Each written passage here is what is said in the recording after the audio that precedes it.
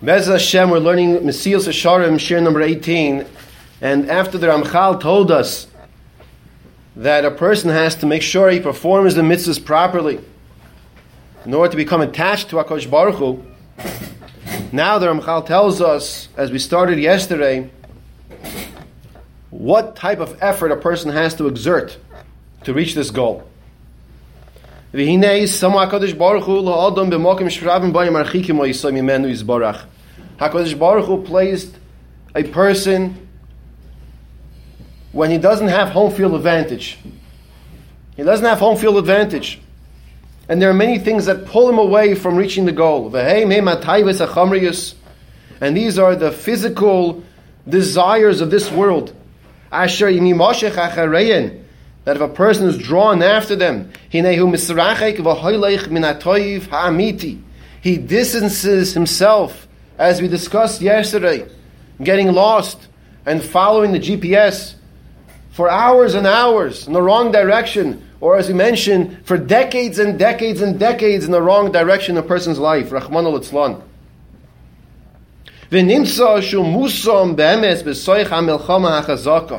It comes out that a person finds himself in the middle of a tremendous battle. All aspects of life, whether they are what appears to be good circumstances or what doesn't look so good. They are a test, they are a challenge for a person. Let's just discuss for a second the word nisayon. Nisayon is also from the word nes. What is a nes? A nes is hu nisi. A nes is a banner, a flag. Where is a flag? A flag is raised. You raise the flag. The purpose of the nes, of a test that a person has in life, is to elevate, to raise the person to higher levels. V'hinei heim nisyonis la'adam ha'oini mitzad echad. Poverty on one side. It's a challenge, it's a test. How will the person behave? Will he say, HaKadosh Baruch Hu? How do you love someone when you give him such difficulty in life? V'ha'isher mitzad echad. Wealth is a tremendous test. In fact, we're going to see wealth is even a greater test than poverty. A person will say, okay, bring it on. I'll take it. Well, first of all, we never want to ask Hashem to test us.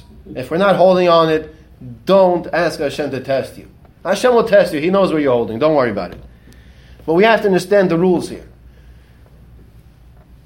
And he tells us, Kinan Shama Shloim HaMelech, what's the problem of the nisayon of the poor person? Pen ezba v'chichashti v'amarti mi Hashem.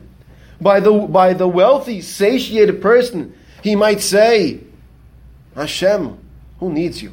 Now, do you ever hear anybody use those words? He doesn't use those words. But sometimes a person with a tremendous amount of wealth, or even if it's not tremendous, but in his mind he thinks he's so wealthy, he becomes cursed. He's cursed with what's called arrogance. You could smell his arrogance down the block. That's who this person is. He doesn't even realize how he's living his life. And he walks into a room and makes all the noise in the world. Everybody turns around and looks at him and wonders, does he realize what he's doing? This arrogance, this gaiva. Pen ezba v'chichashti v'amarti mi Hashem. Who is Hashem? He's going to say the words. He hasn't reached the madrega of Paro. Paro said, who is God? Mi Hashem Eshma b'koiloi. That's Paro. But he lives his life in such a way, with such arrogance, because he thinks his wealth is all he needs.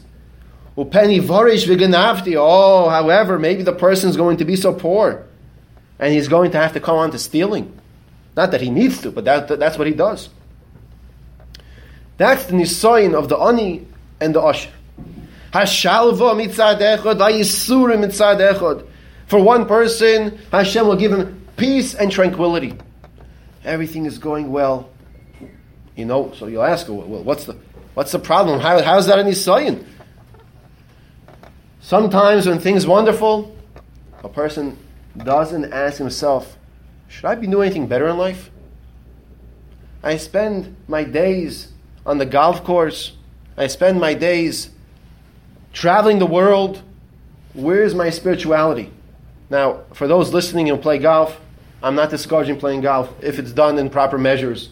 For those who travel the world and see Hashem's bria, if it's done properly, kol kavod. But there's an ikr and there's a tafel. What's the ikr? What's the tafel? What's the main? And what's the secondary? V'hayisurin mitzad echad. And on the other hand, there's suffering. So suffering, a person can very clearly understand how that's a nisayon. How does a person relate to suffering? To the point where a person finds himself in a battlefield and the enemy is in front of him, the enemy is behind him, the enemy is on the right, the enemy is on the left. And this is life. The purpose of these nisayonos are to do what? To strengthen the person. And anything in life, when you want to get better, you have to challenge yourself. You go to the gym and you start with 50 pounds. The next time, you'll also do maybe 50 pounds. The third time, you look at the 50 pounds, you say, you know what? You put it down to 60 pounds. You put the marker another 10 pounds. You say, hey, I didn't realize that's pretty easy. I can still do more. And then the next time you go to 70, you work your way higher and stronger. And it's the same thing in life. Rav Dessler Zatzal calls us Nekudas HaBechira, a point, which we're not going to get into now, a point of Bechira where you elevate yourself. At one point in time, it was nisayon to do one thing, to have one challenge. You elevate that yourself to higher madrega, it's not a challenge anymore. To the point where you elevate, continuously elevating yourself. And this is, of course, the Avos HaKdoshim, Avram, Yitzchak, and Yaakov. This is Moshe Rabbeinu. And this is every single one of us to climb this ladder of the nisayon, to elevate that banner, come closer to Hashem.